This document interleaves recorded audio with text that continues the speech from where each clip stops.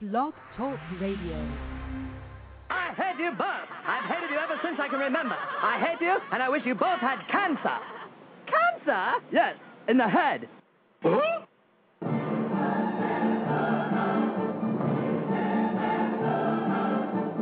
I'm as tired as hell, and I'm not going to take this anymore.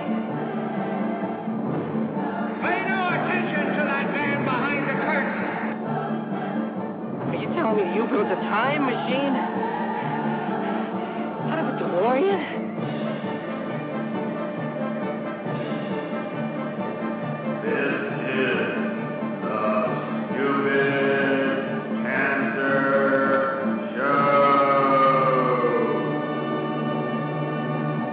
That's hot.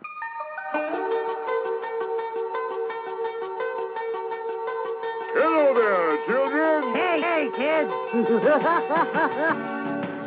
People seem to like me because I am polite and I'm rarely late. And now the host of the Stupid Cancer Show, Matthew Zachary. Monday, December 7th. And we are once again live on the Stupid Cancer Show, the voice of young adults with cancer. We are your friendly weekly social webcast, finally giving that voice to nearly 5 million young adults affected by cancer. Got cancer under 40 sucks, huh? Well, get busy living because the Stupid Cancer Show is back on the air. Welcome to tonight's broadcast, my friends. We are here to change the world, one chemo infusion at a time, and share all of our collective craftness. This broadcast is a program of the I'm Too Young for This Cancer Foundation, one of the nation's leading grassroots advocates for the next generation of survivors and co-survivors. It's all about us, folks, and we're bringing the cause of cancer under 40 to the national spotlight and sticking it to a system that's ignored us for far too long. You see, the past 3 decades of cancer progress have failed the next generation, so there's no reason to think the next 30 will be any different unless change happens right here, right now. So join us and be the change that needs to happen. Hell, we invented Google, Facebook, Twitter. We kept Sanjaya on American Idol all those weeks. We can do anything we want. This is Generation Cancer. It is our fight and our duty to give back to our own. We have the sheer numbers, the voting power, and the influence, because remission is no excuse for cure, and survivorship is all that really matters. Last month's show on Nutrition and Cancer Part 1, Kathy Boetti, young adult breast cancer survivor, author of Breastless in the City, Natalie Ledesma, oncology dietitian from UCSF, and Greta McHare, oncology dietitian from UCSF, archived at itunes.i2y.com. Tonight's show on social good and social media with our guest co-host Craig Alberino, a special guest host to be announced shortly. I'm going to pronounce his last name wrong. Jason Rozepka, Vice President of Public Affairs at NTV Networks. Nancy Lublin, CEO and Chief Old Person at DoSomething.org. And Adam Hirsch, Chief Operations Officer at Mashable.com. Going to be a great show. So hello, my friends, and welcome to yet another fun-filled and exciting romp through the hay on tonight's Stupid Cancer Show. And a Stupid Cancer welcome to all of our first-time listeners here on the Blog Talk Radio Network. Coming at you live from the Chemo Deck, our fabulous studio in downtown Manhattan. I'm your host, Matthew Zachary, a 13-year young adult pediatric brain cancer survivor. Not joining me live in the studio tonight, our chief cancer anarchist, Jack Ruffard, who is off gallivanting on our behalf at the Bare Naked Ladies show tonight at Worcester, Massachusetts, with Chris Allen. He's there with Mary Asselin, also known as Mary from Rhode Island, handing out swag, promoting the Stupid Cancer movement, and hanging out with Kevin Hearn and the B&L group. Carol also on hiatus tonight. She'll be joining us back here next week. But however, it is my pleasure to introduce our official co-host and our super special co-host tonight. Craig Alberino has 20 years of entrepreneurial leadership. This is a really long bio. Enterprise Collaboration and Mission Critical Transaction Systems. You sound like a robot. As an advising consultant to companies like Baccarat, Chanel, and Liebherr. Am I pronouncing that right? That's okay. correct. He is a frequent speaker on the convergence of luxury, philanthropy, and technology. Prior to founding Active Cause, a partner of I2Y, he advised leading companies on interactive strategy and corporate and social responsibility, trends including Ketchum, FedEx, Kinko's, and Monster.com. He serves on the social media advisory board for the I2Y Foundation. That would be us. Please welcome my special guest host, co-host, Craig Alberino. Hey, Matt, how are you? How are you? Good to be here. And what kind of bet did you lose to be on the show tonight? I don't know. Am I moving furniture again? Yeah, actually, Craig is also our has a subspecialty practice in moving offices for me. So my back is still aching. Yes. Well, all right, Schadenfreude, bro. Anyway, our special secret special Santa co-host tonight is a good friend of mine that I met recently. She's an amazing woman. Her name is Lisa Bernhard, and she is the former entertainment correspondent for Fox News. She is the former deputy editor of TV Guide, and a breast cancer survivor, young adult breast cancer survivor, diagnosed at age 29. She's now 44, and writes about her surgery in October's issue, this past October's issue of Self magazine, and investigating the alarming lack of information given to breast cancer patients about reconstructive options. Yes, that is clearly a major issue. She's interviewed Michael Jackson, Paul McCartney, attended the Oscars and American Idol. We kept Sanjaya on American Idol all those weeks. That's right. She's appeared on the Today Show. I have not been on actually, I was on the Today Show. She's been on The View. You have to tell me all about Star Jones. She's written for the New York Times. Really? Please no. Anyway, Lisa is just an extraordinary woman. Please welcome Lisa Bernhard to the Stupid Cancer Show. Lisa Bernhard. Matt, I am. The applause is overwhelming, really. Please sit, everyone. I'm so thrilled to be here, and the fact that I let you say my age in the intro just shows how much I like you. So I haven't scared you off yet. Denise Young. She's still here. She's still here, folks. So I just wanted to hear your story from your perspective. I mean, you're one of those people who would normally come back and say, like, where were you when I needed you, which is kind of what I say, like, where was I when I needed me back when I got sick? Right. And clearly, the issues that you talk about on your blog and the issues that you write about are still relevant. And the fact that this happened, so many years ago and it still happens today is part of what gets my goat and pisses me off. And can you talk a little about what it was like, so many years ago? We were diagnosed in the Stone Age of the 90s. We certainly were, yes. Very isolating, very alone. You sort of have people look at you like you're a freak. Like, what is wrong with you that you've gotten this disease at such a young age? And particularly for breast cancer, which really back then, still to some degree, less so, unfortunately, given the amount of younger women that are diagnosed, but really dubbed a sort of older woman's illness. And I felt very alone about that. I was fortunate in that I had access to some great doctors.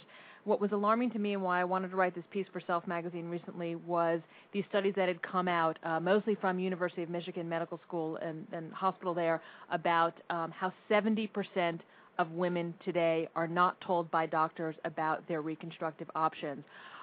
Reconstruction's not right for everyone. I'm not an advocate for reconstruction. I'm an advocate for choice. I'm an advocate for everybody knowing all the information that's out there and being able to make an informed choice for what is right for his or her body. And when women aren't being given a choice, and particularly younger women who hopefully will have a longer life expectancy ahead of them, but really for all women, and not to discriminate against anybody of any age, but you should just be told of what all your options are. And so I was quite alarmed by this information and wanted to get out there and kind of spread the word. So that was my impetus behind that piece for Self. Well, and again, like, it touched me a lot, too, because, I mean, the raw nerve here is just simply that we are a generation that is just so disenfranchised by the lack of I guess, continuum infrastructure, if you would, over the last, 20 years or so. And I understand that our show is going to take a huge nosedive now because Jack Buffard is on the line.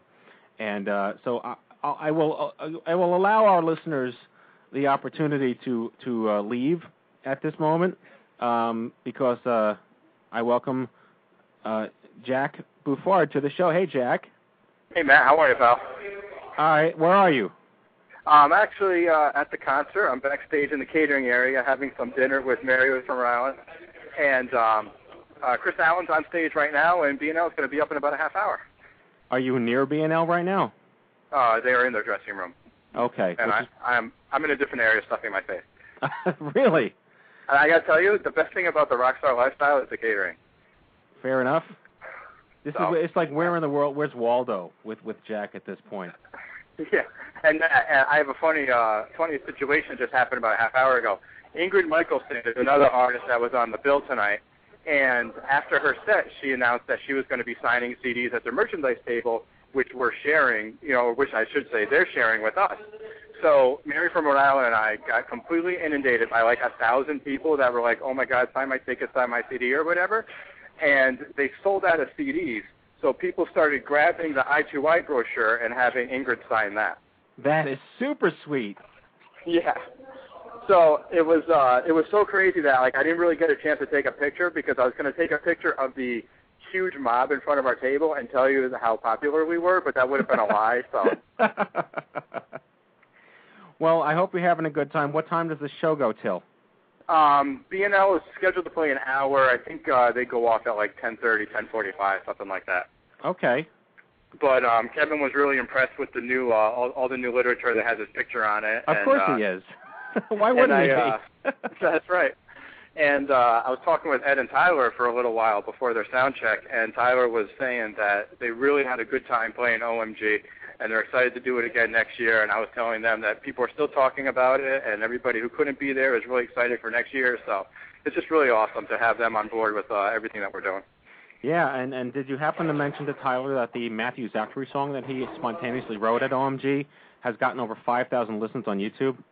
I'm sorry, what song? Yeah, exactly. But before I let you go, I do want to say hi to Mr. Alberino, and thank you for sitting in my seat and keeping it warm tonight. And for those of you who don't know who Craig Alberino is, he is my man crush for the New York Metro Group. Love you too, Jack. You bring me back something with an autograph. Okay, I'll not yours. All right, never mind. No, I already have his. Mary's signing some stuff right now. Whose name would you like on the items? Right. Don't name it. How's that? To Loverboy, of course. Right. So, all right. Well, have a good show, guys. I just wanted to say hi, and I'll be back next week if I'm invited. If I don't lose my spot to Craig. All right. He'll keep the seat warm. We'll see you soon. All right. All right. Jack Buffard, everybody. He gets the crazy applause.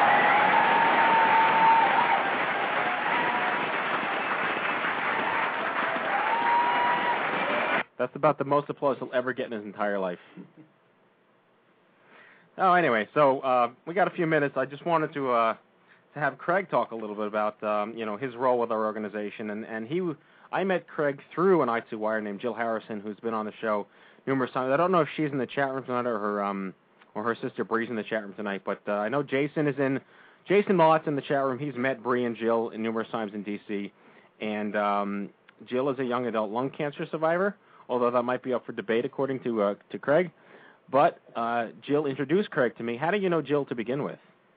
Oh, actually, I used to work with Jill's dad, and became dear friends with the family. And I have to say, I owe Jill a debt of thanks. Just being introduced to such a wonderful organization, I've made so many new friends through I2Y.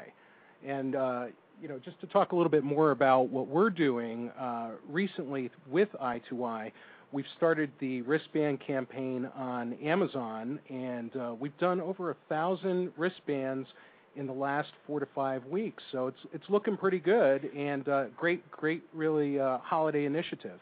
Yeah, and for anyone out there who's listening, we sold 17,000 wristbands in one day this July. So we decided that we probably needed to continue that momentum somehow, and we launched our own. Obviously, you visit i2y.com. It's right there on the homepage.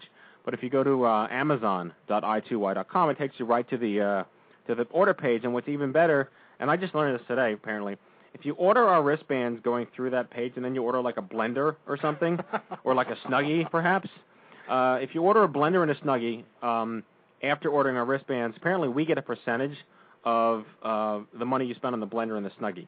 Although you lose credibility by buying the Snuggie, we might not know you bought the Snuggie, but we still get the money. Yeah, I know, Matt, and I'll be passing those reports on to you. Okay. So, all right, well, you know what? If you're Jack Buffard and you buy the wristbands online, you have to buy a Snuggie, and then you have to send us pictures of you wearing the Snuggie along with your feet. I was going to say the sneakers, of course. Yeah, the sneakers. You know, I gave a concert this weekend in Staten Island at Snug Harbor, and Jack was there. And lo and behold, what do I see posted on my Facebook wall this morning? But his shoes obscuring me playing the piano on stage. So thank you, Jack Buffard.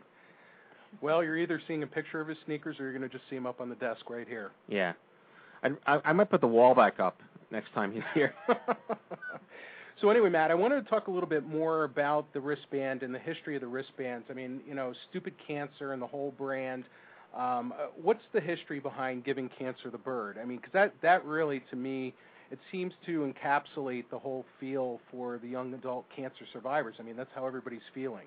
I'm almost hesitant to say this, but it was Jack's idea. See, Jack, I'm giving you props. It really was Jack's idea. He just decided one day to launch a Facebook campaign called 10 Million Strong for Giving the Bird, which is just like this stupid Facebook thing where it's like 100 million strong for, like, breathing air. Right. It means nothing, but you just did it. And we had like 6,000 people in there in 3 days. It was just the strangest phenomenon. We have about 10,000 in there now. It's slowed down. But it just I think he did that because he was inspired by the Spencer's campaign that launched this summer that sold all those wristbands. Yeah. I don't know. I mean, I look at this. I'm a marketing person. I look at this from like an anthropology perspective. You know, we've had so many different semantics as to anger management with cancer, whether it's screw cancer, cancer sucks, fuck cancer, whatever it is. And yes, we can curse on the show. Excellent. We're not FCC regulated. I'm so happy to know that. And, you know, one of the things that, you know, why did I launch Stupid Cancer? It's because it just sounded like Homer Simpson would say it. And, you know, cancer's not stupid. It's an intelligent disease, and we get all these old people that say, why is cancer stupid? I don't care. You know, it's just a euphemism. It's a fun thing to say, and it's more church-friendly than saying fuck cancer. But at the end of the day, you know, what it really is, you know, you're giving cancer the bird. You're flipping it, the old Jersey salute, as they say. And I don't know, it just resonated with me that was something that probably other people have used in the past. It's not a new idea. But having it associated with our Stupid Cancer, it just seemed to make sense. And I have to thank Spencer's for coming up with the creative, and thank Jack, the one time in my life, thank Jack for, you know, putting the two together for a really great social media campaign.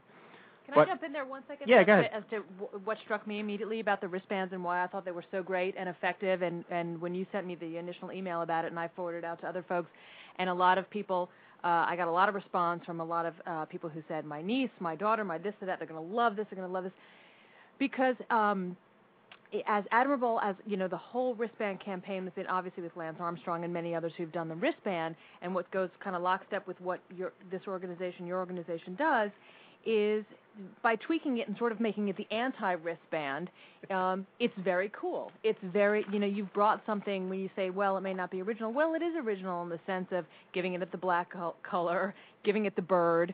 That's new and that's hip to kind of give it that, the way you give it that edge, the same edge that your organization has, and it sets you apart. And kind of by making it sort of that anti-wristband, it's fantastic the way, you know, and it's all towards the bigger brand and the bigger, you know, F you to cancer, as you say. And so very clever and very, you know, I just know personally, the minute you sent that to me, it was just tremendous response from anybody that I sent it to. So I think the most unanticipated response we got to the wristbands was, but I can't wear it to church. But yet they wear it to church anyway. Yeah. It's just like this total, I don't know, I like the anti-wristband. I didn't coin that. Someone else said that, and I sort of picked it up on our press release about it. You know, we got to get to Jason in a second, but I want to, one of the most powerful books I ever read in advertising was called Disruption. And it was written by a guy named Jean-Marie Drew, who I believe was one of the co-founders of TBWA Chiat back in Paris when they launched, like, in the 1900s or whatever it was, when advertising first became, you know, like a print medium or whatever. And he's very old now, but he wrote a book called Disruption 2 and More Disruption or whatever. But no one's ever really disrupted cancer. It's always been like this touchy-feely, feel-good, have to play nice in the sandbox and sensitivity. But you know what? Like, it needed to be done.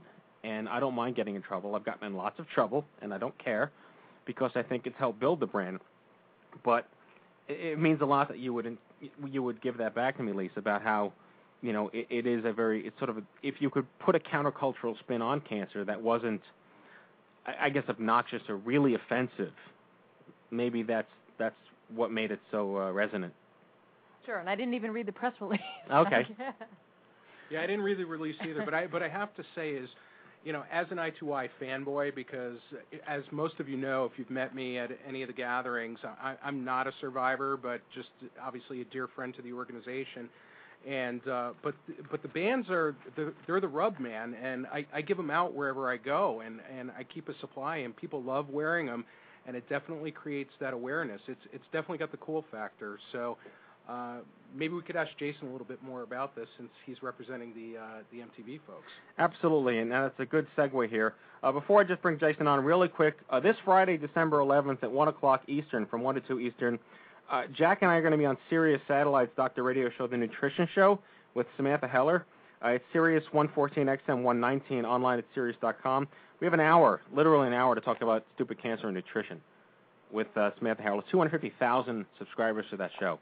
So it should be really good if you have Sirius. If you don't have Sirius, by the way, because it is expensive and we're all kind of broke as young adult survivors, you can get a free 30-day trial and then just cancel it right after you listen to the show, which is a kind of cool way to do it. So check it out this Friday. And with that, it is time for our first guest. What time is it? 4:30. It's not late. Okay. Jason Rezepka is the Vice President of Public Affairs at MTV, where he's been charged with using MTV's superpowers for good. He does this by marshaling the network's forces to engage and activate America's youth on some of the biggest challenges facing our generation. He oversees all of the MTV pro-social campaigns, including A Thin Line, which just launched last week to address the emerging issue of digital abuse. It's Your Sex Life on sexual health, and MTVU's Half of Us on mental health. Please welcome to the Stupid Cancer Show, my friend, Jason Rezepka. Hello, Jason. Hey, Jason.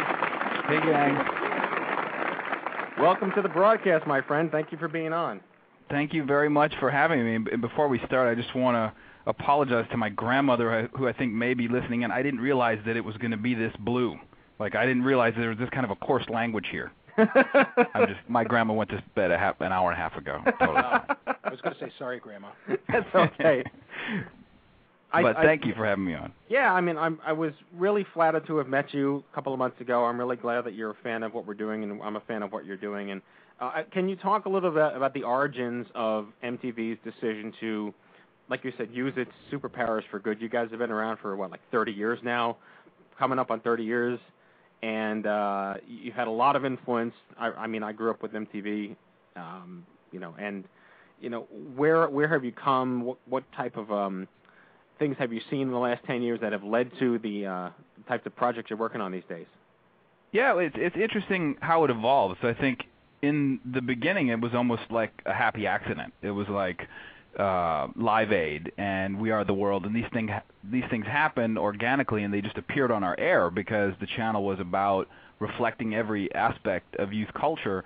And so that got woven into the fabric of this place really early, and a lot of the pioneers, the people who built this brand and grew it, were social justice advocates, and they took it seriously, and they knew that this channel had broad reach and it had a lot of influence, and it needed to be about more than just peddling pop culture or Pepsi. We needed to connect with young people on the issues that they care about, because young people have always been the engines for social change. So that's always just been here. And then about 12, 13 years ago, my boss, Stephen Friedman, who now runs the network, was hired to codify that and really be strategic about how we do public affairs, how we empower the audience. And, from his work, we've launched campaigns around sexual health, around genocide, around discrimination, voting, the environment. All that's born from this commitment to this, and I think now it's more important than ever, just given where millennials are at. And if we want to be relevant to millennials, we have to reflect this aspect of youth culture and to empower them to have an outsized impact on the issues that they care about. Let me ask you a question. Is it fair to say that the millennial generation is so narcissistic that they do it for themselves and it's a happy side effect that it benefits society? I don't believe so. I think when we've looked deeply at the past several generations in the pendulum swing, if you look at this generation, from what we've seen, they more reflect their grandparents, the greatest generation, in terms of tackling the big challenges that confront them. And I think they're getting started early, and I think that they have a new sense of community through being connected via technology and social networks and seeing the results of their efforts. So I think it's really born from recognizing that they're inheriting all these problems. And in some ways, this generation is potentially humanity's backstop. Like, there's a lot of big things that have accumulated, and they're going to get right, and we're going to eclipse some of these challenges, or, thanks for coming. So as we continue to blame our parents for the world's illness, can you talk about the origin of the word slacktivism, which is something that I find entirely brilliant? And if it doesn't encapsulate what my sort of imago of the millennial generation is, what does it say to you, and how did it originate? Well, I think slacktivism is a term that you can trace back a ways, and it's just a simple combining of slacker and activism. But I think it embodies actually a really exciting trend that a lot of folks in the philanthropic world are still coming to terms with. And I know when I started in this role in January, I was in a meeting with the foundation very early on and started talking about slacktivism, and they said, yeah, we've got to fight slacktivism.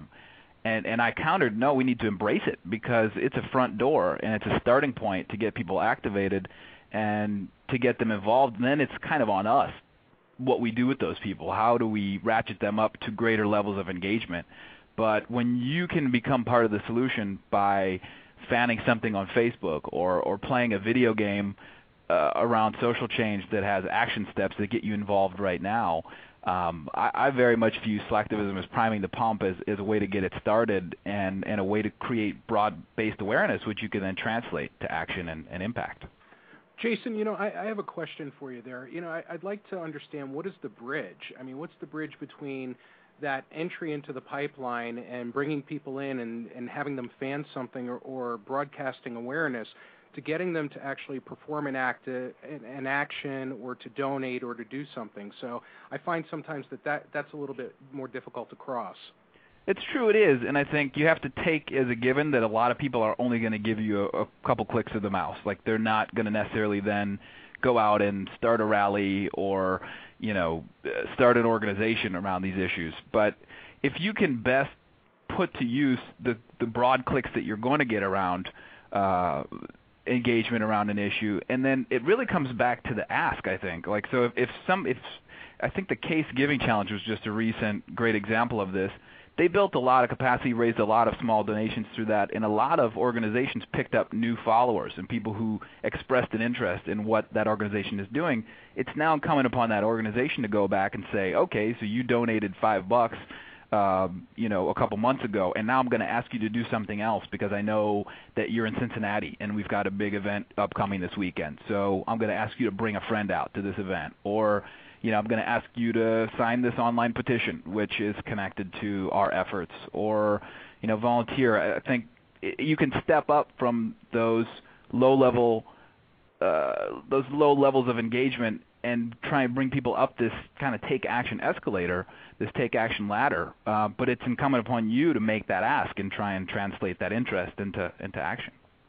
So, if you're going to look at like the sort of the bell curve of activation, like the one-click laziness that people most often engender, I was so enthralled by this. There's a brand new campaign on Facebook through Chase Giving, and it literally is, I've never seen it before, it's literally one click. Not even two, it's one. And I don't know how they're not getting billions of people, doing this thing. How lazy do you have to be where one click isn't enough to activate you, even for a cause you never heard of? I mean, one click it's like you breathe on a mirror and it fogs, and that's all you have to do to care about it. Like, so I want to. Well, let me just dovetail this into the cyber abuse issue that you guys are taking on with the Thin Line, which again I thought was brilliantly executed. It's a phenomenal brand, and it's a great website. And within the young adult cancer community, there's a lot of sort of inherent self-analysis and self-doubt and low self-esteem and depression just by the merit of what you're going through. And especially when you're in high school or college, kids are mean. And I can see that translating through the digital media to just make it a much more serious issue for our generation when you're dealing with cancer. What was the tipping point when this notion of cyberbullying and you guys call it digital abuse, what was the tipping point when that sort of became a necessary conversation? Well, I think for us, we took a long, hard look at where we could place our energies and thinking about us as a unique animal that reaches pretty much all of America's youth. So if we can engage the whole country in an issue, we have to think about what are the issues that affect them, which are emerging, which are going to affect them from now on, and where can we really have an impact? I mean, the reality is MTV could take on anything and have some kind of an impact. We could take on malaria or clean water or just about anything and move the needle a little bit. But in thinking about something that touches as many members of our audience as possible, when we started to do the research on this, we saw that it literally touches virtually every American youth now in some way or another, from those that have been the victims to those that have been the perpetrators. We started to look at what are the outcomes associated with these behaviors, and we see young people who are taking their lives. We see instances where victims of digital abuse are 2 and 3 times more likely to have contemplated suicide, 3 times more likely to have considered dropping out of school. And then we think about our platforms, we think about the TV screen, online, mobile, the way we can make that work in concert to give young people information and resources and partner with them to figure it out and really have an impact.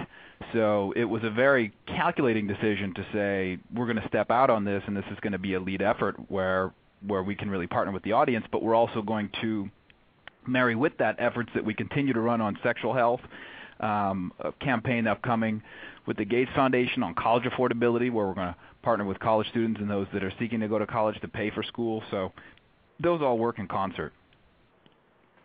Jason, I just wanted to jump in for one last question. It's Lisa. I don't know, how long have you been at MTV? Elapsed time about 5 years now. Oh, okay. Because I was just curious. So much has changed on the air. And like Matt, I've and I'm sure like Craig, grown up with MTV. From a programming standpoint, as a place that morphed from videos to so much reality TV right now. The network, the face of the network, and what you see broadcasted is radically different. Other than technology, I mean, how has that sort of affected what folks in your department have sort of done with social awareness? I mean, I go back to the Choose or Lose campaign, which was sort of the first big step that MTV took to get young people involved, as I recall. Can you just sort of speak to that mindset as so much of what they've wanted on air has sort of shifted and you followed that trend, what the sort of mindset is in terms of social activism?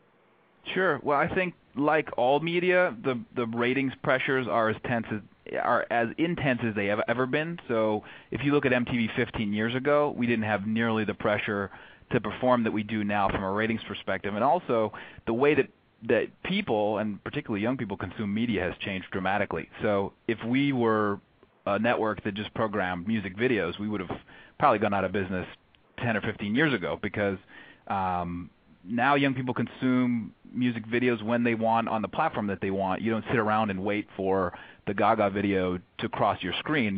You've gone and programmed it yourself. So that wouldn't be really sustaining. We did pioneer the reality genre in a way. We've continued, I think, stay at the cutting edge of it as it's shifted and morphed. Now reality is everywhere. So I think the way that we approach it is we have a bigger toolkit now. So we have on air, and I still think that one of the greatest examples of how we can use on air is a Hallmark reality TV show in The Real World. When Pedro Zamora showed up on The Real World as the first ever openly gay HIV positive individual, he helped catalyze a national conversation about HIV and AIDS President Clinton, credited him with humanizing and really changing the dynamics in the country around that issue. So I think where we can use our most popular programming as a jumping off point for a conversation about social issues, that's really at our best. It's not even necessarily needing to do the pro-social show. It's about the way we hook into where the audience already is. And then I think we marry with that our creative wherewithal and the ability to create really impactful PSAs and spots that help the audience think about things in a new way to get under their skin. We marry that with what we can do online from MTV.com to the social web, what we can do now on mobile and plugging social issues into our biggest events like the VMAs and movie awards. And that's the way we view it now. It's like there's no silver bullet. It's how do we make all these things work together to really make an impact. For what you want to do. Well, I got to tell you, Jason, clearly we want to have you back on the show. This is a conversation where you could just be our only guest for the entire broadcast, and we'd never run out of things to talk about. But we have to move on to our next guest. But I really want to thank you for taking the time to be on the show. I look forward to talking to you further, and I look forward to continuing to engage MTV in the youth cancer culture movement. So take care of yourself. Absolutely. Thanks for having me, guys. Okay, Jason Rzepka, everybody from MTV. Thank you. All right, now our next guest.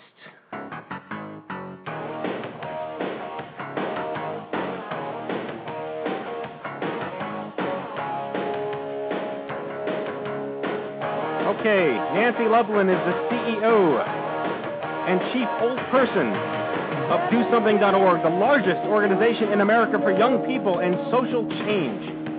She's also the founder of Dress for Success, the organization that helps women transition from welfare to work. She created Dress for Success with a $5,000 inheritance she received from her Poppy Mac. Dress for Success now exists in 96 cities in 8 countries and has helped nearly 1 million women reclaim their destinies. She writes a column for Fast Company magazine as the author of Doing More with Less, 11 Things Big Business Can Learn from Not-for-Profits, to be published in April by Penguin, proud to have been elected a young global leader by World Economic Forum, and to be the mother of 2 young children who actually like broccoli. Please welcome to the Stupid Cancer Show, Nancy Loveland. Hello, Nancy. Hi, how are you? I'm sitting here the whole time trying to figure out what movie that music is from. What was the movie? Top Gun. Oh, of course it is Top Gun. All right. That might be the most impressive thing about you, Matthew. There you go, your recall. Well, my mother has a master's in film, and she literally inculcated Clockwork Orange style, my brother and I, with every possible aspect of Hollywood history, from Buster Keaton all the way to awesome. Steven Spielberg. I've never seen all of Clockwork Orange. Is that a terrible thing to acknowledge? But I could never get past that awful rape in the first 10 minutes, and so I'm never able to. I've tried to see it 8 times, and I can't do it. Malcolm McDowell really earned his stripes in that film, I will tell you. But I think having you on the show after Jason is so relevant because the majority of the conversation was geared towards what they're doing online. Yeah. And you are such an extraordinary compliment to that because you are not only online, but you are offline. And can you talk a little about first of all, your origins? How did you become so, obsessed with social change and really empowering other people? Where was that point in your life that you said, I don't want to sell Doritos to teenagers like I did, and, create Dress for Success and sort of get that social validation that you're really affecting true change? So when I was in preschool, there was a boy in my class. I will never forget his name. His name is Seth Costo. And one day he declared purple to be a boy color, and none of the girls were allowed to play with purple. And I crawled under the table. I grabbed magenta, violet, lavender, aubergine, and anything else that resembled purple, and held them apparently in my fist over my head, screaming as I ran around the room, I've got the purple, to the extent that I think my parents actually had to be called to the school to calm me down. So I think I was born a little bit crazy, and I was a Crayola warrior. So I don't know, I guess it started when I was 3, and it sort of has never stopped. And, I don't know where it comes from. It's in my DNA. Well, I'll be back in 10 minutes. I'm going to go write a grant to Crayola. Good luck with that. Thank you very much. So, dress for success. Obviously, I don't think anyone would ever contend to say you're lazy. So, 1 million women, 8 countries, 96 cities. That's extraordinary. How do you? Well, I didn't do it by myself. Lie to me, lady. Lie to me. I did it all by myself. I dressed what I want to every hear. single one of those women by Excellent. myself. That's and fabulous. Excuse me while I go take a nap. No, I did not do it by myself. I mean, the greatest thing about Dress for Success actually was the expansion model, and so I actually used a case study from Dunkin' Donuts, a Harvard Business School case study on Dunkin' Donuts on how to franchise. And so there's a nutty woman like me in every one of those local Dress for Success markets, and I think there's now even over 100 markets. So there's someone who's put a lot of love and a lot of time. I mean, Matthew, you're a crazy entrepreneur too. So there's one of those. Yeah, there's one of those crazy people in every one of those markets helping women, reclaim their destinies. And I was privileged to be part of that organization. I learned so much. It was like the greatest finishing school I could ever go to was the 7 years that I spent at Dress for Success. And I met some of the greatest people, from the women starting it in places like Boise and Lackawanna and Seattle and in New Zealand, to the clients themselves, who I learned so much from. I mean, being a single mom and trying to make ends meet, that is hard stuff right there. Well, I don't know if you saw my Facebook wall. I'll just use the word wall explosion from last week. We're having twins in May. Congratulations! So that's great. I'm right now I can say Schadenfreude for you, because it's knowing what you're dealing with children and all that you're doing. But now it's real, and I'm going to be in sort of in that similar situation. Well, your whole life is about to change, and that's really exciting. Congratulations on having twins. That's great. That's Thank really you. great. And how great for them. You're going to be a great dad. So they say. Only time will tell. My wife will have 3 children. Wonderful. Well, then she's had a lot of practice. She'll be ready for the Yes, twins. she has 10 years. She's had plenty of practice dealing with me. In fact, she's in the chat room tonight, so she'll commiserate. So fabulous. So, how did Do Something start? Who founded it? So Do Something started actually in 1996 by Andrew Shue, back when he was on the first Melrose Place. He probably could have used his all-American boy status and his fame to start a cologne or like a clothing line or something, but instead he convinced Aaron Spelling to give him a minute of airtime at the end of a show, and he created Do Something. I mean, he created a youth movement back then. It was sort of on the heels of the Clinton youth movement, sort of has echoes of today. Arsenio Hall, baby, Arsenio Hall. Woo, woo, woo, exactly. And so they launched Do Something, and being on the cover of Sassy magazine and Leno 6 times a year, he really had a terrific platform for engaging a lot of young people to do good stuff. So that was before the internets existed. That was pre-Al Gore inventing the internet. Right. So what did people do?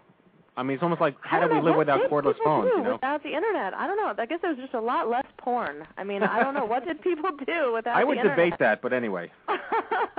I'm not talking about your personal experience. I don't know what people. I don't know. Yeah. So that was before the internet, and then so I came to Do Something in 2003, and they. Times had changed. It was post 9/11, and sort of funding had shifted all over the place. Andrew was no longer on Melrose. Melrose wasn't on the air anymore. They had lost a lot of sponsors, and the place had kind of fallen on hard times. And I said, you know what, guys, it's called the Internet. This was the year after Friendster, the year before Facebook, and I said, we're going to put the whole thing online. And I closed the remaining local offices, and we really focused on it being communications technology, so we leveraged web, television, mobile, and it's a really cheap and really effective way to reach young people. Nancy, hi, it's Lisa. Hi. Hi. Does Andrew still have any affiliation with the organization? With Do Yeah, Something? I talk to him a few times a year. And Lisa's will be like between you and me and all the women listening. He still looks really good. And I think he has a new fiance. Is that right? He does. Right? Whoops, yes. That's right. With apologies to her. That is absolutely true, and she is lovely. His new fiance. Yes. But I mean, yeah, he looks adorable still. He doesn't age at all. And he's still just one of the nicest guys on the planet, and smart and really caring, and yes, he has a fiance. Did I mention that? Well, I remember as someone who covers entertainment, I remember him really being out there as one of the first of the sort of contemporaries, like you said, the Melrose Place crowd, and of sort of my generation, and thinking, and I've interviewed so many actors out there, and thinking like, he's smart. He's got his act together, and he's well-rounded, and he's, I remember him being a soccer player and sort of into all sorts of different things. I hear it. You were in love, too. I get it. Okay, yeah. No, I mean, like, long before Paris Hilton ever said, I'm going to go to Rwanda and Africa, Andrew was actually doing good stuff. I mean, he was one of the early celebrities who was like, you know what, I actually have a lot of power, and a lot of kids are listening to me, and I'm going to do something good with it. And, so, I mean, he really, he put his neck out there early, and he did do a lot of good with it. I mean, here we are. Also, a lot of the celebrity activist stuff is like one event or one campaign. But here we are almost 17 years later and thriving. So, I mean, I think that's probably the best testament to his leadership. Absolutely, and not just one event, but let's face it, a lot of them want to put something on their bio. It's sort of this perfunctory thing where their publicist will say, look, let's do this, and you go and talk to them, and they're really not knowledgeable about this stuff at all, but they feel like they have to, it's got to be on there, and they just make the perfunctory sort of appearance, and so anyway, it's great to... I didn't even realize there were male characters on Melrose. I just paid attention to Heather Locklear. That's all I cared about. Wasn't Tiffany Amber Thiessen on that or something? Or probably. Yasmine Bleeth or one of them? Tiffany. Tiffany, okay. Yeah, she was like the crossover convert from 90210, right? See, I hear Tiffany, I still think, I think we're alone now. Doesn't seem to be any... Remember that, Tiffany? The mall singer, sings Tiffany? Too. Yeah. Well, Nancy, you are multi... I got to add that to your bio. Hang on. Yeah. We're just going to mute the mic and just let her go. Grammy nominee Nancy Loveland. Yeah, right. Uh-huh. All right. Well, unfortunately, are we out of time and we didn't talk about anything of substance? Whoops. No. Lisa has to leave.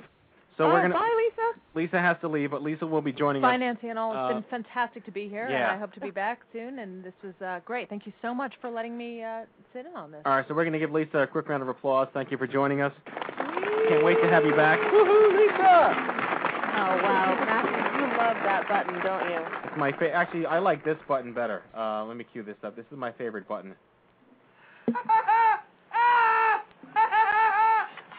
Kiwi! That's a good button. I would like that button at home. Can I have that button at home? Absolutely. So actually, I like this one. This was Jack Buffard's favorite here. Holy crap! Something like good Peter Griffin there. All right, so let's take the next 5 minutes or so before we get to bring on Adam here to the show.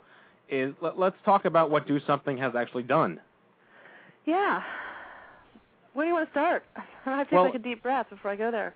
Well, I mean, obviously there's a huge breadth of response to that question, but I think what would be really relevant to tonight's audience is how you managed to really put an interplay with the offline and the online at the same time, because it was always, like with MySpace when it came out a couple of years ago, it was always creepy to think that you would meet these people in the real world. But yet, here we are today, where, it took something like LinkedIn to make it, like, sort of acceptable to talk to people, in the real world. And now there are even Facebook groups of people that are actually doing stuff in the real world. So what was that like? Like, how did you guys... Our whole purpose is to leverage the power of those communications technologies to do good stuff offline. So I heard some of the Slacktivism conversation, which we were talking about 6 months ago on Do Something, Slacktivism. I heard you have that conversation with Jason Rzepka, and that's like the paradoxical opposite of what we're doing at Do Something. The whole point is to just use these communications technologies to propel really amazing offline work. So, for example, every month there's a different cause of the month. Last month was our huge national push for canned food drive because the food pantries are really low. And it's estimated that we are responsible for collecting about 1 million pounds of food. This month, our cause is supporting our troops, and we're collecting letters for the troops in Afghanistan and in Iraq. And that's actually taking the campaign of one of the kids that we supported in Chicago and just supersizing her campaign. She started this organization called A Million Thanks, and so we're driving letters to her. So every month it's a different call to action, something that kids can do that doesn't require money, an adult, or a car. Wow, that's actually perfect. I think so. Thanks. So you guys did something with I mean, can you give me like one or two other examples? You did something with jeans, right, denim or something? Yeah. So one of the issues that we focus on in January is youth homelessness, because no one seems to know that 1/3 of all the homeless in the United States are under the age of 18. It's a big problem. And if you ask, we did a phone call to all of the youth shelters in America, and if you ask them, what's the first thing that a teenager wants when he or she gets to your shelter? And it's denim. It's blue jeans. It's no different from any other teenager in America. And so we do a huge campaign called Teens for Jeans. And again, all of that is online, on Twitter, all over the place, asking kids to bring in their blue jeans to a local Aeropostale store. We partner with them. And in 3 weeks last year, we collected over 200,000 pairs of jeans. Wow. So almost every homeless kid in America got a new pair of jeans because of us. And this year we want to collect over 250,000 pairs of jeans. So that campaign starts up again in the middle of January. So Nancy, just to sort of drill into what we were talking to Jason about a little bit earlier, and you just commented on it a little bit, how is what Do Something is doing, how is that sort of anti-slacktivism? I mean, or is there a way that we can take advantage of and leverage what's happening in that space where people, they want to click and they want to add a cause on Facebook, or they want to perform an action? That sort of is the beginning of the pipeline. How can we leverage Do Something, and how does Do Something play into that a little bit? So we see all those communications technologies as exactly that, communications technologies. They're not ends in and of themselves. So, for example, I tweet at Do Something, and there are, I think, about 218,000 followers there. And the point of that account is not just to have people retweet. I don't care if anybody ever retweets the 140 characters that I put there. Right. I care if somebody sees something there that they can actually do.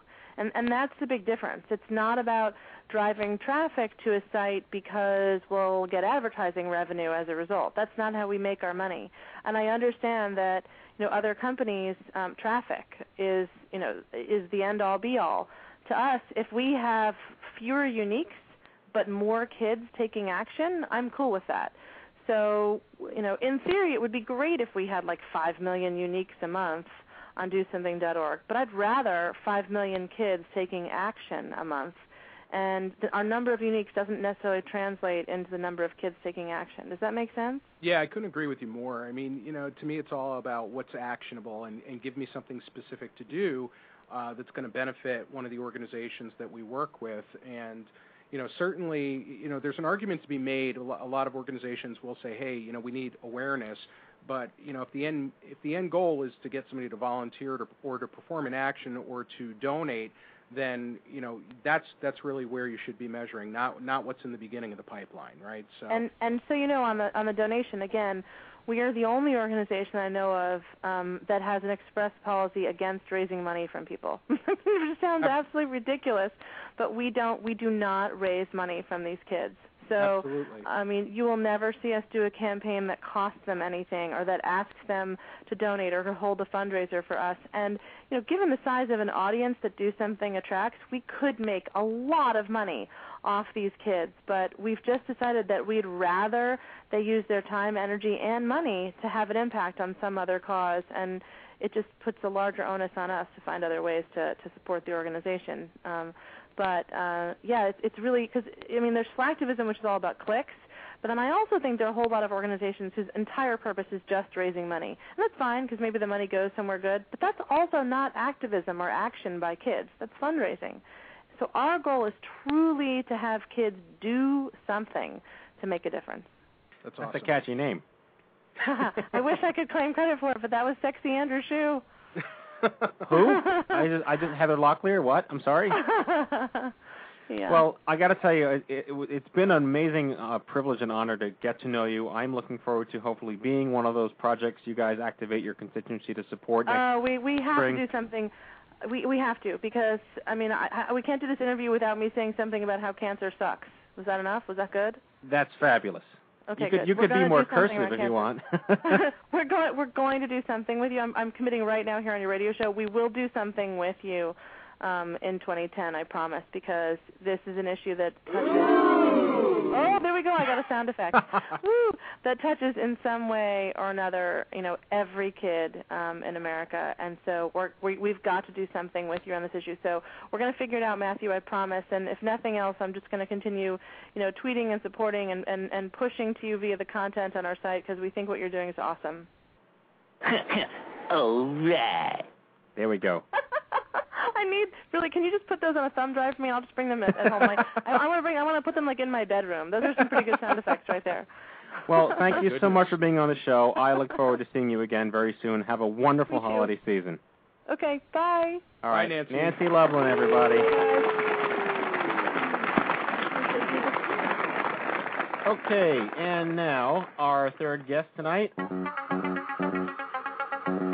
Adam Hirsch is the Chief Operations Officer at Mashable. Joining Mashable in the fall of 2007 as Community and Marketing Manager, he oversees Mashable's business development, including marketing, partnerships, advertising, sponsorship, and events. His initiatives include the Open Web Awards and the Summer of Social Good, as well as an event series such as Summer Mash Tour of 2008 and the 92nd Street Y Tribeca Next Up, an NYC educational series. Please welcome to the Stupid Cancer Show, the one, the only, Adam Hirsch. Hey. Can you hear me? Yeah, I forgot to mention the newly engaged Adam Hirsch. So mazel tov, brother. Awesome. Thank you. Appreciate it. And mazel tov back to you, apparently. Congratulations. I was there at that staged event. It was wonderful. It was a sight to behold. Watching the engagement. Yes, that's right. Craig was in the audience when you proposed, along with everybody else on live broadcast. Right. Exactly. Yeah, it's pretty easy. I didn't really have to tell too many people. It spread like wildfire thanks to social media these days, and of course, parents were secretly planted in the audience at the end, so that helped. So I obviously Mashable is a phenomenon. It is an absolute social and anthropological phenomenon. And what Pete Cashmore, the handsomest man on the internet, has done is unprecedented in the annals of digital lifestyle, if you would. And how did you get involved with Mashable? I mean, first of all, let's start with this. For the folks out there in the cheap seats, what is Mashable.com? Mashable is a blog, to be on the simple side, but basically we're a social media news source and resource covering anything related to social media, which is basically really the entire web these days, anything that has some sort of social component. So we cover the news, anything related to like Google or Facebook, but also, and all the startups, but also we, give resources posts out there, including like, how to use social media for social good and how to find a job using social media and all of that fun stuff. And what's your history? Where did you go to school? What did you study? And are you actually doing something relevant to your degree? No. Cornell, originally nutrition, food, and agriculture, and then general studies, and then went into real estate kind of as the admin. I was going to be a cook when I moved to the city, but realized I didn't want to stand on my feet forever, so I wanted an air-conditioned seat job. So fell into real estate as an admin, and basically went from one company to the competitor because I was that good, and I basically optimized the entire office. I was like their web designer, their graphic designer, their IT department, executive assistant, and so I basically optimized the office so much that I was just bored. I mean, it was a busy office, but everything was streamlined.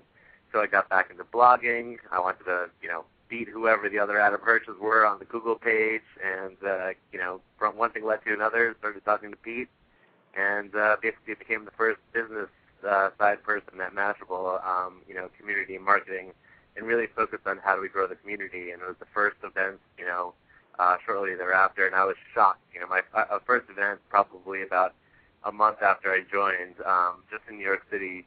I expected maybe like 20, 30 people. I didn't expect like 200 people plus to like pack into a venue just to kind of come and meet each other, and it was kind of that whole foray into there's this all online, offline component, which I think is very crucial to, not just Mashable, but obviously you guys as well, and a lot of what the Internet does and how you grow.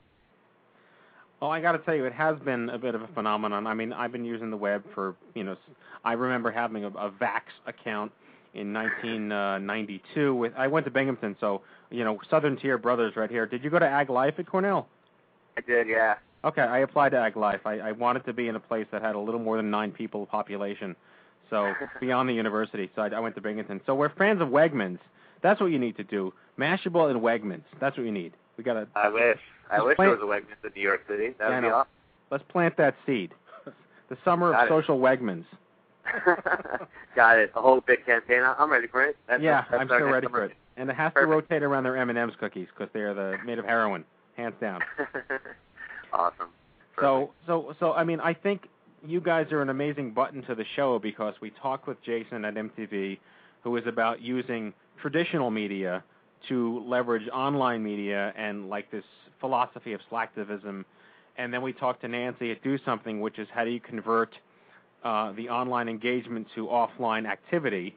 And then you guys are like the social anthropological barometer of everything that goes on within both worlds. And talk a little about what your experience has been like becoming almost like you're a living, organic, breathing entity because you've gone offline as well. The fact that you organize these offline events and you're engaging people around social good. So can you comment on that? Yeah, I mean, I think the really impressive thing over the course of it, more specifically about a year ago, where kind of the Summer of Social Good was born, it's just kind of amazing to see the power of the Internet, right? I mean, to be able to raise, $10,000 in one day. Pete was doing that, charity water mission, and basically, on his birthday, I think September birthdays was the campaign, and raised $10,000 in one day, and I was just like, wow. Never, not just, not from big organizations. This wasn't corporate giving. This wasn't, pandering to major corporations at all. This was, just the people out there listening to him on Twitter. And that was amazing. And then followed shortly thereafter, in November was Tweetsgiving. And, just the rapid response of the entire community forming, events and just figuring out how to get other people involved was amazing. And then those, to me, are the two biggest things that really happened in, Twitterland over the past year that kind of spurred the next big thing, which was really, I guess, what is it called? Festival. Festival was the kind of that pinnacle of how do you use both sides and having events, events tied with the online, tied with planning. Everything was planned online, but yeah, everything led to events. And I think it was just really impressive and kind of a good stepping stone, not just for social good and for charities, but really for any brands out there and kind of learning about what works, what doesn't work. And, the Summer of Social Good was, a good example of figuring out, week by week what works, what doesn't work, and still working on the case study, which will be out sooner than later. But, I really want to present that data, present, what we learned, what we didn't learn, and what we could have learned, and what we did right and what we didn't do right, and kind of give that advice back out there. So Adam, if I could just jump in here for a second.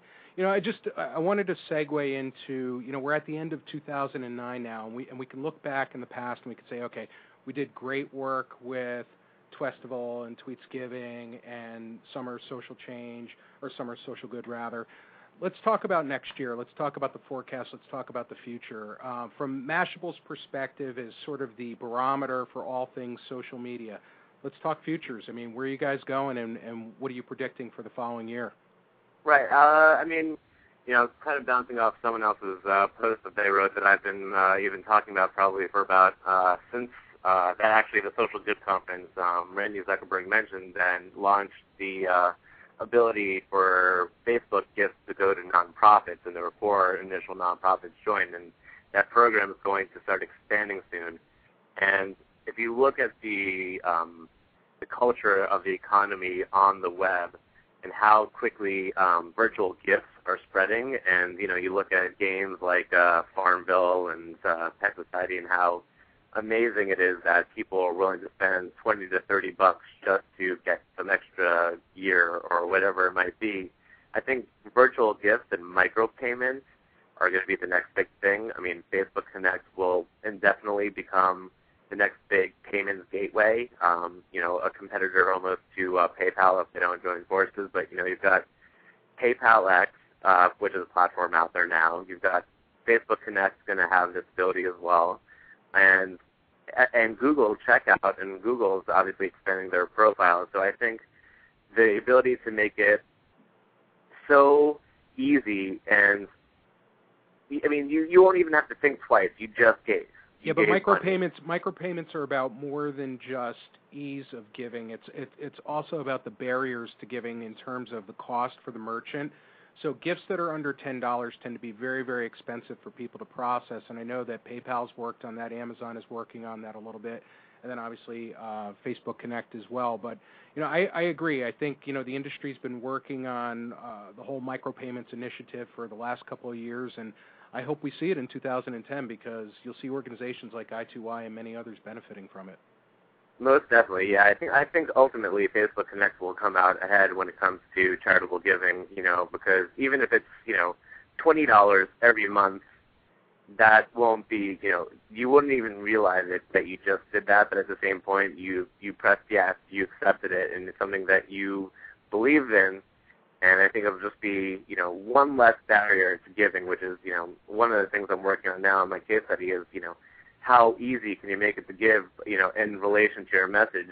What does the $20 get you? Maybe the $20 gets you a badge that you can now proudly display. Maybe it gives a gift to somebody else, that keeps growing. It becomes its own virtual pet or virtual flower that grows over the next couple of, months as you keep giving. There are so many different creative ways you can use the internet and the web these days that's just going to keep expanding about how do you get that personal gratification and satisfaction, and also, membership. How do you say, hey, listen, I support I2Y for Stupid Cancer, Well, I just have a quick question here.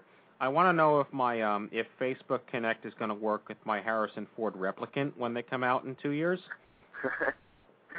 Of course. Okay. Because he's going to hold a gun to people's heads for their micro donations. That's okay. It'll be legal in 2 years. Okay, fabulous. Or my Haley Joel Osment fake robot from AI. Or the Knight Rider car that just pulled up with Adam in it before. Yes, that's right. Or Kit. Right. Definitely Kit. Exactly. Yeah, it's going to be funny. We're going to have like these key fobs at gas stations that'll just say, do you want to add a penny, to your... And your Facebook Connect will buy you gas at Gulf or whatever, and you'll be able to add $1 there. Do you foresee that just taking over consumer culture? Like, are we on a trend now where social giving is literally the new black? So because it's become so one-click, slacktivist, offline accessible. Yeah, I've seen behind the scenes some organizations playing with it. I mean, in visible light, you can see eBay working with a lot of different brand partners, and at the end of checkout, do you want to give an extra $10 for this organization? I think that's the one side of it. There's another side where basically big organizations, let's face it, there's always going to be tax benefits for major organizations to be donating to charity. It's just a matter of how do they then do that, where it's not just a logo on a banner at a race or something like that. How do they get long-lasting engagement with the brand? So I think that you're going to see a lot more brands getting engaged on, especially on the online side, when it comes to charity and giving and nonprofit-related causes, because their money and their donations can go a lot longer and have an affiliation that can then carry on past, a specific event or a specific campaign. Yeah, I mean, from everything that we've seen, and I couldn't agree with you more, it's definitely about allocation and democratization of that giving process, because when you look at the average Fortune 500 company giving in excess of $50 million or so a year, all the way up to a couple hundreds of million a year, and it's going to such a limited amount of nonprofits, and it's usually the bigger brand names, what we're really looking at is how do we take that and redistribute it a bit? How do we make it more democratized so that the consumers can speak and so that employees can speak? Right, definitely. And those platforms are coming out there, and certain organizations are already, working on, polling their company of, what charities do you want to give to. I mean, I've seen beginnings of that. I think it'll definitely grow a lot further, especially when in-company social networking is growing. To have probably a third-party product that someone will build sometime soon that can basically analyze their entire, social network to determine what are the best charities to give to, amongst probably a lot of other scary things they can determine from something like that. I'm sure that's definitely in the works already, if not, behind the scenes already working. Well, we're just about out of time, but I wanted to just get one last comment from you. I think the coup de grace from Mashable at this point was the fact that, and I wasn't in the room with Ted Turner when it happened. I would have loved to have been a fly on the wall. But you guys just hooked up with CNN big time. And what's that been like? I mean, it's just been absolutely phenomenal. We've been working with kind of CNN on the CNN.com/live side for a while. CNN launched their new website about a month and a half ago, 2 months ago. And so when you go to CNN.com/tech, there's a whole section on the bottom linking to the Mashable post, which has been great traffic and kind of great, great thing to say, a great partner overall. But, in addition, Pete's been writing a weekly column for CNN. And, basically his post, I think 2 weeks ago, just exploded on CNN, and was on the front page for an entire day. And last week he was actually on CNN during Campbell Brown's show talking about the top 10 web trends of 2010 actually. Yeah, and you guys were just ranked number 1 for something, weren't you? Probably, yeah. It was like the either the most talked about or the most influential or something huge for 2009. I forget what it was, but I mean, anything you guys, well-deserved anyway. Was that the Entrepreneur magazine? Yes, it was. Okay, yeah. Thank you. I knew I saw it somewhere. I forgot where it was. Yeah, it was on Mashable.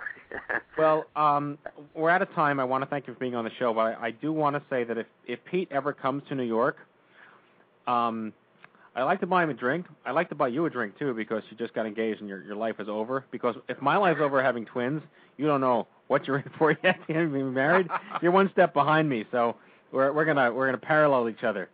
So with respect to that, I would love to buy you and Sharon a drink, and I'd love to meet Pete, who's in town. You guys totally kick ass. You guys serve as the entire baseline behind some of the content and information that I use to grow our brand and engage our constituency. So thank you for what you do. Keep doing what you're doing, and good luck with everything. Have a great holiday. Excellent. Thank you. Definitely appreciate all the kind words. Thanks. Have a good one. All right. We'll bye. See you soon, Adam. Adam Hirsch from Mashable, ladies and gentlemen.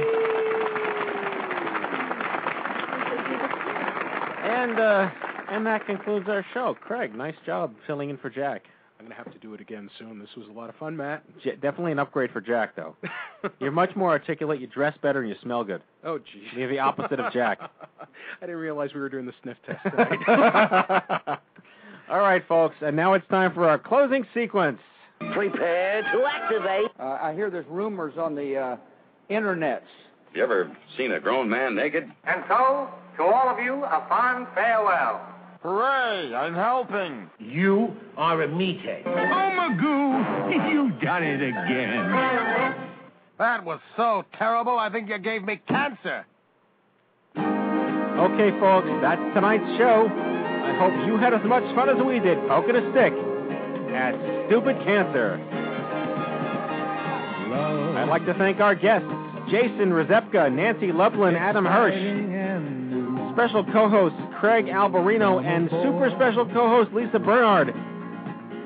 Next week's show, Health 2.0, basically everything we talked about tonight as it relates to your health, with Dr. Ed Shin from Healogica, Susanna Fox from Pew Internet, and Jane Saracen Kahn, health economist and founder of Think Health. If you've missed any of our previous broadcasts, check out the archives at stupidcancershow.com or subscribe to our podcast at itunes.i2y.com. If you don't already have Carol Rosenthal's book, Everything Changes, The Insider's Guide to Cancer in your 20s and 30s, it is available wherever books are sold. Remember, if it's not stupid, it's not cancer. We'll see you all back here next week, my friends, live from the chemo deck. Captain Stubing, Craig Albarino, and I wish you all a great evening. Good night, folks. Go to bed, John Filbert. Fucker out.